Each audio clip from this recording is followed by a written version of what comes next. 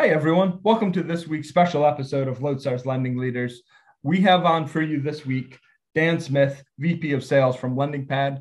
LendingPad is a LOS platform, a Loadstar partner, someone I've worked with in past jobs as well. So really excited to have Dan and his input into the industry today.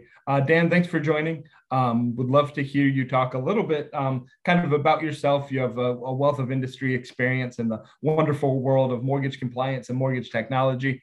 So would be interested in hearing a little bit about that, and then we can kind of get into some industry things here.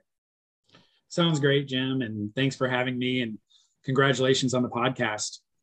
Thank you. But the short version of my background is I joined the mortgage industry like everyone joined the mortgage industry, and that is by accident. Mm-hmm. In my case, I was out of college, needed a job. I was didn't give a whole lot of forethought towards my career in college, strange as that may sound. But I was placed in a temp agency at a mortgage company, got different experience, transferred with them from one state to another, saw a different side of the business, and then quickly fell into mortgage tech. And prior to LendingPad, I had 20 years divided between Fiserv and also compliances. So background heavily on the sales side, but also in sort of the support, tech, consulting side of the business as well. Mm-hmm. And so you talked a little bit about what got you into the industry, but what's kept you around? Yeah, great question. Probably like you, Jim, it's a small industry and yet it's very nuanced. It's complicated. It's a lot of fun. I like solving problems and I like building long-term relationships. And this industry affords the opportunity to do both and continues to change. So that's what's kept me engaged and why I'm still here and have the chance to talk with you. Yeah, well, we appreciate you coming on. It's definitely a small industry that's kind of affects everything and affected by everything too. There's not a single person you can't talk to about real estate or mortgages or something related, because at the end of the day, everyone needs a place to live. Yeah. So you've been in mortgage technology during an interesting time of, I guess, Internet 2.0 into Internet 3.0 now, a lot of the changes that we've seen over the past few years. How have you seen the way lenders view technology differing as a necessary evil to actually embracing it? Like, how have those conversations you've had changed? Good question. It's across the board on that. I think that there's actually been a migration towards more people thinking that it is not just a necessary evil, but actually a great tool to help facilitate business. Because after all, I mean, if we are focused on what we are doing, we are helping to facilitate the American dream. And it's been a highly convoluted process, and for good reason in many cases, but the ability to do that in a more elegant way is very exciting. And I think most folks recognize that tech has a big part of that today. So you talked a little bit about lenders' view on technology, but what changes have you seen in mortgage technology since you first came into the industry? Well, that's a good question. I've been in the industry, as we mentioned, for a while. So I don't know the abacus. Fast forward years forward, mechanized calculator. It's been an industry that has been somewhat slow in adopting new tech, but I think it may be helpful to think about why that may be, and I'd say there's probably 2 or 3 reasons why that may have been the case. One is that the industry is just very complicated and there's a lot of moving parts to it. Another is that there's a heavy sort of regulatory compliance burden that lenders have to adhere to. And the third is it's a very sales-driven business as well. And so there's a lot of focus on sales and getting the pipeline that you have through.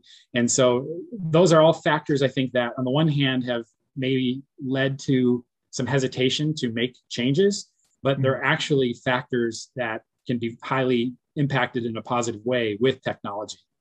So those were some of the things that I think are worth exploring into how we've gotten to where we are today.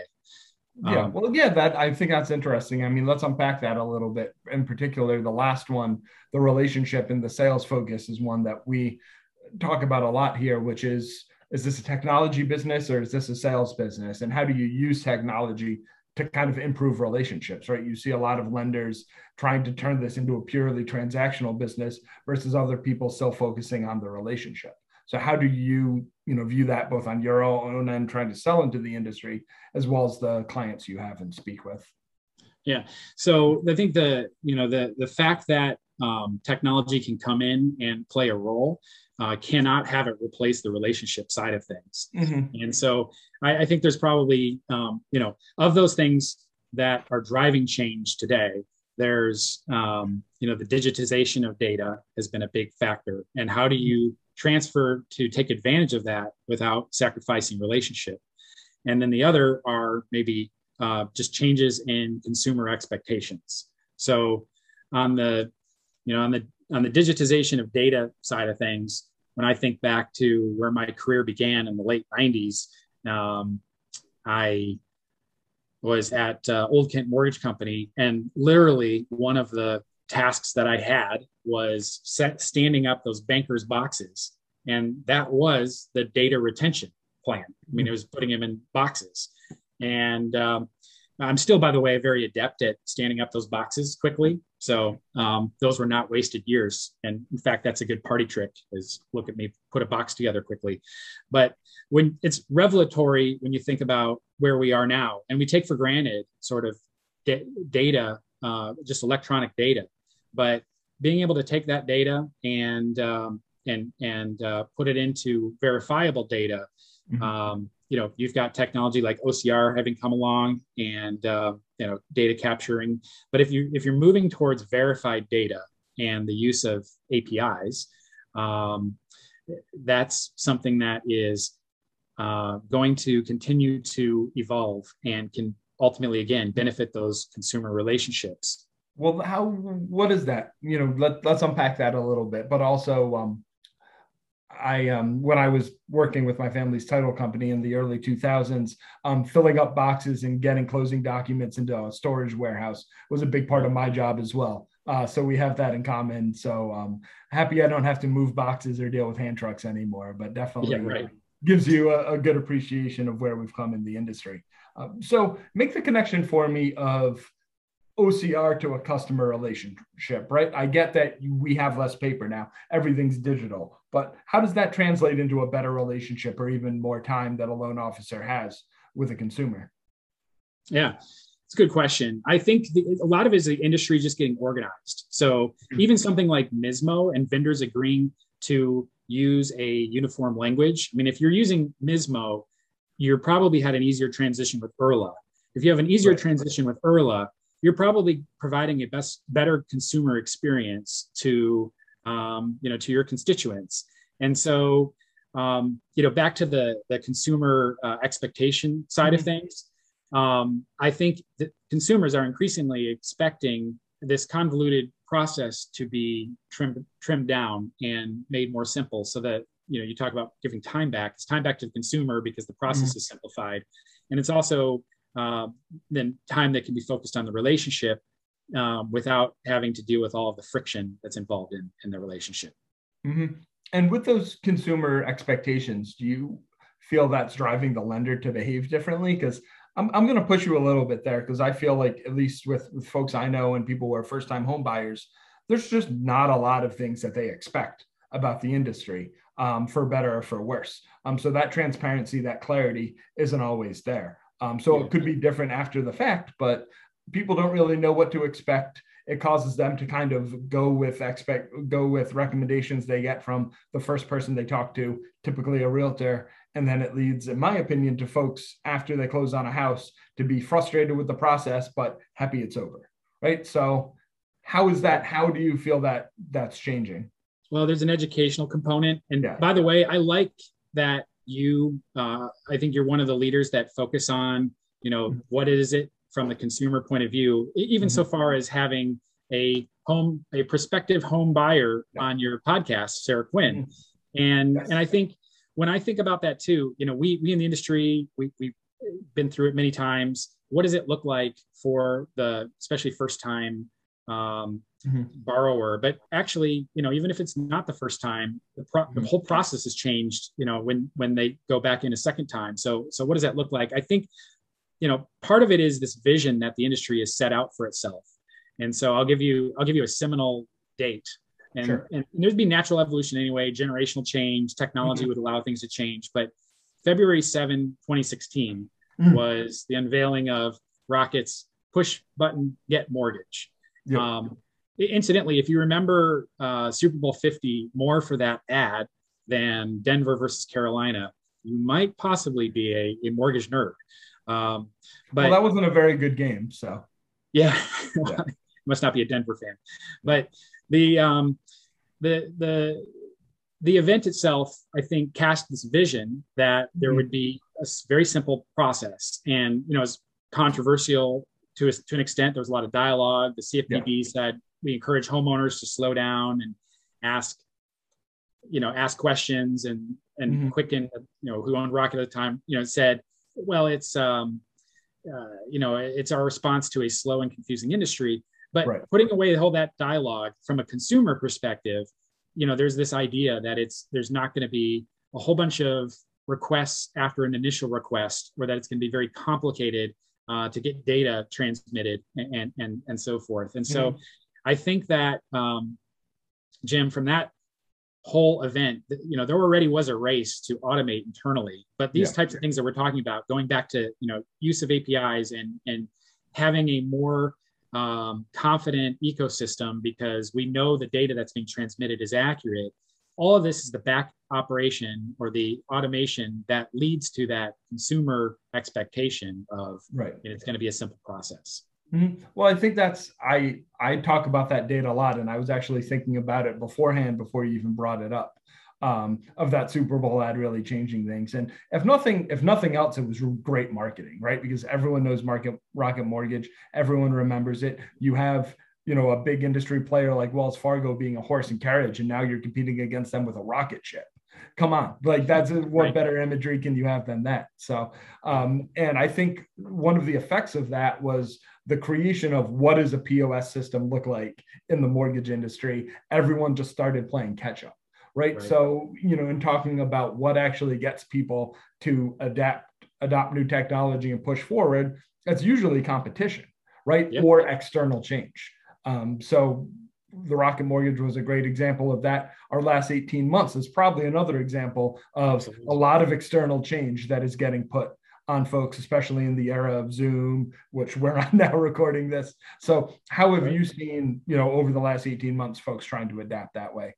Yeah. So, 4 years from the Rocket ad at the Super Bowl was February 2020. And I was in San Francisco speaking at the NMLS conference. We had no idea that, mere 2 or 3 weeks later, the world would change and still has not, won't be quite the same again. And from a consumer expectation in that era, people got used to doing all kinds of things that you never thought possible, not face-to-face, physically face-to-face, and including selling and buying companies. So certainly that was another, I think, propulsion towards consumers expecting that the mortgage is not going to require face-to-face interactions. And how successful have lenders been at actually getting to that point where there aren't face-to-face interactions, there aren't wet signatures? I think I always like making the digital camera comparison to e-closing, where the digital camera patent sat in a vault for 10, 20 years until kind of Kodak was forced to adapt. The e-closing technology itself has been out there for a while, but the industry has not quite adapted. There's compliance reasons and other things like that. How do you see that changing? And, where do you see the ball rolling, especially when you talk to clients who are tech focused? Yeah, good question. I mean, I think that there's a certain number of mistakes and there's a certain number of things done right, but I would say it's not easy to be a lender and navigate all of this. And I would say there's more right being done than wrong.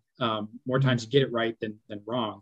But I think that when it's not as successful, it probably falls into a couple of categories. Either lenders are not utilizing their due diligence efforts in the right way. They may be spending plenty of time with the vendor, but they're maybe not asking the right questions, or they're maybe not properly future-proofing the vendors or the decisions that they're making and what that entails.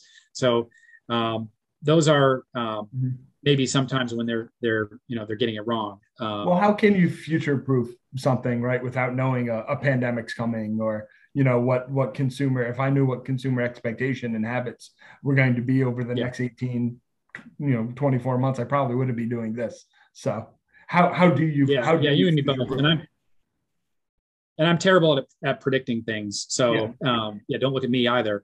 That's where it gets to be not easy, but I think that you can't predict a pandemic per se, but you can generally pick a good partner, and plans are going to change, and growth plans are going to change, but there probably is a general sense of alignment. Like, are we well aligned? And, can we as a lender also switch, or if we go down a path with a certain technology, are we in essence stuck forever? And I think that maybe speaks to the premise of your question. Well, how can you predict? I think it's because you can't. Sometimes you need to have some flexibility as a lender. Yeah. I think that focus on flexibility in your technology is really important. I spoke with, I forget which LOS this was, but it was someone who basically comes in and helps customers clean up their LOS when things have just become a mess, right? And they're like the fix-it crew for the company. And I asked them, what is the biggest problem that you see lenders having when you have to come and fix everything? And he said, in a split second, over customization, right? Over optimization. So you really build something for one specific case, opposed to trying to be flexible and trying to be able to change things. So if you have a system that works really well for FHA refis, right, it may not work well when you're changing outside of that. So that's, I think, a good way to think of future proofing, of let's focus on the flexibility. Like, what happens when we add different business channels? What happens when we add new states where we work, or new employees, or scaling up? So I don't know, are you seeing kind of that from lenders in terms of, being a little bit better about analyzing things than they used to be? Yeah. I think part of it too is when you approach things, and I'll give something that resonated from actually your value system. Lodestar has, the 3 C's of community, clarity, and connection, right? I think all of those apply actually to this actual question, because it's all about transparency, and then the utilizing that community. And I think there is quite a bit of leveraging the community that I see occurring now, where lenders are talking to lenders, and even utilizing podcasts like this to get information, using social media and the such. Those are some of the areas I think that are stronger today than maybe when things were done a little bit more siloed. Yeah, and I think with that point, first off, I love that you spat the 3 C's back to me. Most folks I work with still are struggling to memorize them, so I really appreciate that.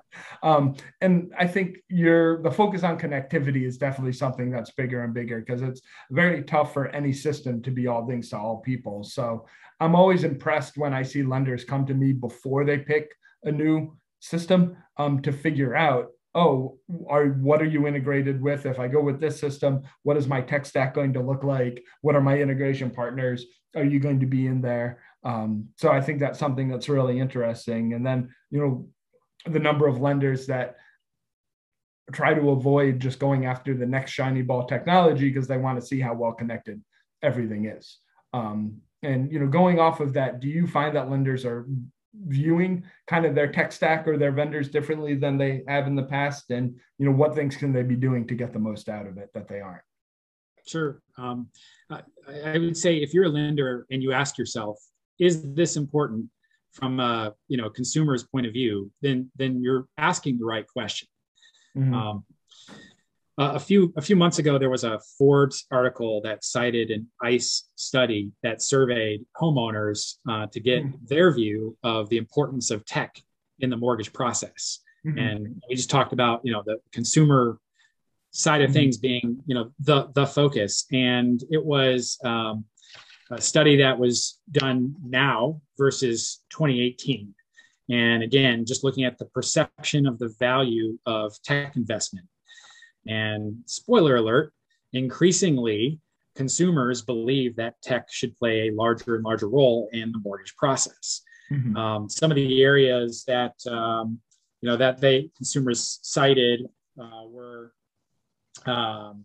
mobile apps, online applications, online portals, automation to reduce time to close, even reduction of in-person interactions, and then signing docs online and e-notarizing. I mean, these things that drive speed and efficiency, as long as there's not problems with the process or additional questions that get introduced to it. Mm-hmm. An interesting side note: when I was reading this, there was an inverse correlation between the size of a lender and the percentage of online apps received. In other words, lenders that had 200 plus employees had a lower rate of receiving online apps when they did the survey. But I think that in terms of benefit and how it relates, are they getting the most out of the tech stack? There was I'll cite one more blog. There was a Liberty Street Economics blog that is put out by the Federal Reserve Bank of New York, actually. And this came out 3 summers ago. So in other words, a millennia ago. But it was basically comparing fintech lenders to traditional lenders. And I think this will help answer, the question: are you getting the most out of your tech stack? The fintech lenders, and it was fairly simple. They use sort of as a proxy online apps as whether or not you're focused on streamlining or having centralized ops or focused on automation and such. But fintech lenders, over the course of the study, and it was a longitudinal study that went from 2010 to 2016. In essence, they came to the conclusion that yes, number one, they were closing loans faster. But number two, and this was maybe the more important point, the delinquency rates were actually lower because there's some concern that maybe they'd have compliance issues or underwriting quality issues and such. And then the third item that was cited was actually a higher rate of refinances among those borrowers.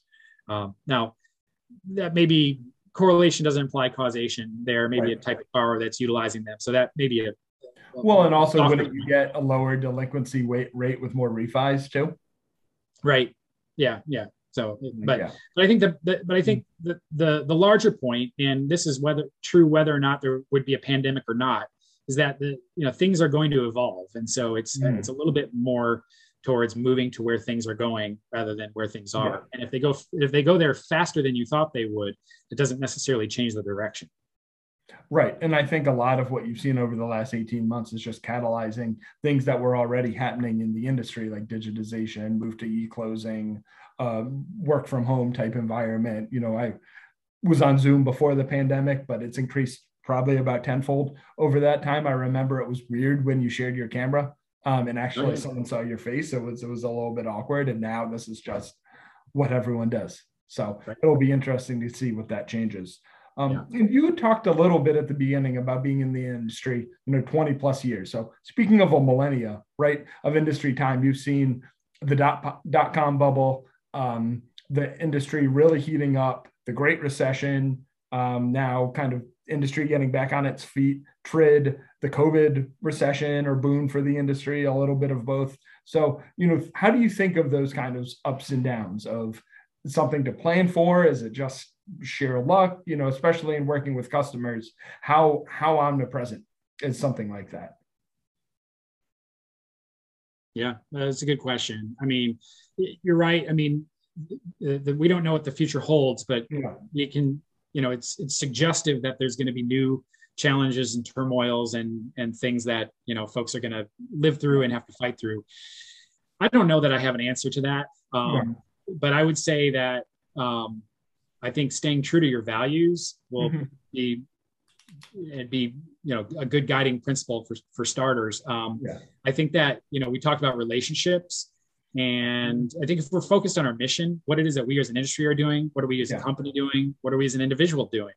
And then leaning onto that community side and the relationship side, it's going to allow us to pivot, hopefully as needed. And there's always going to be a course of, a dose of luck, if you will, because that's, the things, sometimes you do everything right and things don't work out. And sometimes you succeed in spite of yourself. So I would say, of those items, emotionally, not 9/11, is the toughest, but, in terms of, how the industry responded, I would say, probably the Great Recession and, was the hardest to deal with, in my era, even more so than the pandemic.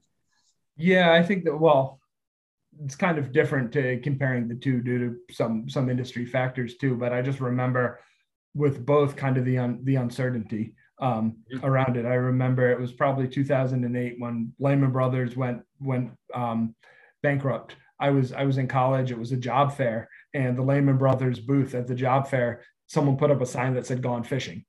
Right. And I just remember the uncertainty of what's going to happen. People were losing internships or unsure about going in and getting hired into an industry like this right now. And then I remember that uncertainty in March 2020 of, are people able to work from home? Is this even legal? Can we get into the systems?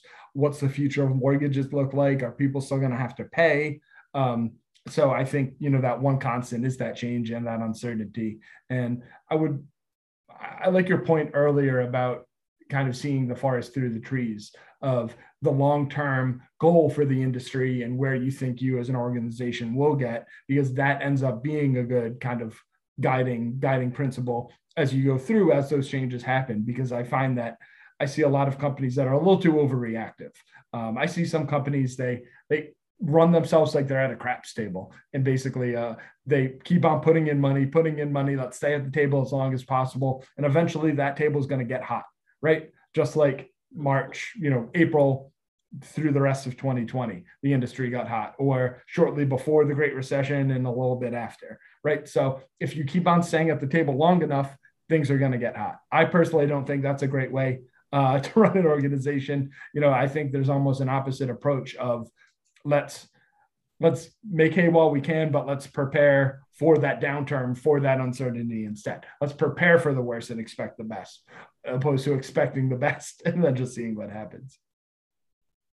I think some of the areas where you see that, strategy in excess the most is in marketing. Sometimes marketing dollars are, people will go all out and double down on it, and they don't necessarily have what they purport to have or what they wish to have, and there's only a little bit of the fake it till you make it strategy that ultimately works in a long-term relationship business. I remember I started in this industry right after the Great Recession, and going out to conferences for the first time, and people telling me about, the glory days of the industry in the early 2000s. And people would say, "Oh, I remember when we used to give out cars at these types of things." And I just thought to myself, like, is that a good thing? Like, is that the best? So it's just funny how the kind of perspective of all of those things change over time. Yeah. The parties, the unlimited budget parties, though, I do kind of miss that. Fair enough. Yeah, I can understand. I never quite lived in that world in the mortgage industry, so I don't really have anything to compare it to. Great. Final question that I have that I like to ask everyone: what gets you up in the morning? What gets you excited to go and work on sales and marketing and mortgage technology? Yeah, it's a great question, and I like the question because it's always been the opposite question, that I've addressed, especially 15 years at a compliance company. It's clearly what keeps you up at night. And the answer that's how I start with every compliance manager I talk to, but I think it's the question I gave you, but it's more fun to ask the positive. Oh, absolutely. Yeah, no, the up at night is, risk is always in the forefront, but that's the better part now is what gets you up in the morning, because there is so much promise now. I think we're in the midst of a lot of change, and there's a lot of innovation. There's a lot of companies doing interesting things right now. And so it's exciting to be a part of it. In my case, I think that, on a more kind of close to me level, the people I work with are really ambitious, but also supportive. And so I think for anyone, lender, vendor, anyone in this space, sort of taking stock of who it is you're working, who's on your team and who you're working with, those are critical questions, and being, honest and transparent with one another. I'll this is a weird example, Jim, but I had recently we fired a client for using abusive language towards our people. And kind of an unfortunate thing, but I love that I work with a company, who puts our people first. And that's, community is only going to be lip service unless you live it out. And so that is actually, the promise of where we can go. And there's so much more that we can go as an industry. But that's the motivating factor. But then getting to do it with people that you enjoy working with, that, absolutely pertains to, what gets you going. It's great that, you're an organization that does that. There's always the old adage, the customer is always right. And I think it's a lot more complicated than that at the end of the day. And I've had to do the same of, I reached out to my point of contact at customers and said, if this person is going to keep talking to our staff that way, we're going to have to go in a different direction. So it's, I think it's important, and I think it's a good change to have. So, I love that was the note you ended on, as someone who's partnered with your company during the pandemic that we launched it. You guys have been great to work with. We really value the partnership. So thanks so much for coming on, and hope to hear from you more in the future. Likewise, Jim. Thanks again. It was a pleasure. Thanks a lot, Dan. Thank you for listening to Loadstars Lending Leaders. I'd like to give a special thanks to Brian Rieger and Elena Gardner, who help us create this podcast every week. Please remember to like and subscribe the podcast wherever you listen to it. It helps us a lot. Thanks. Talk to you next week.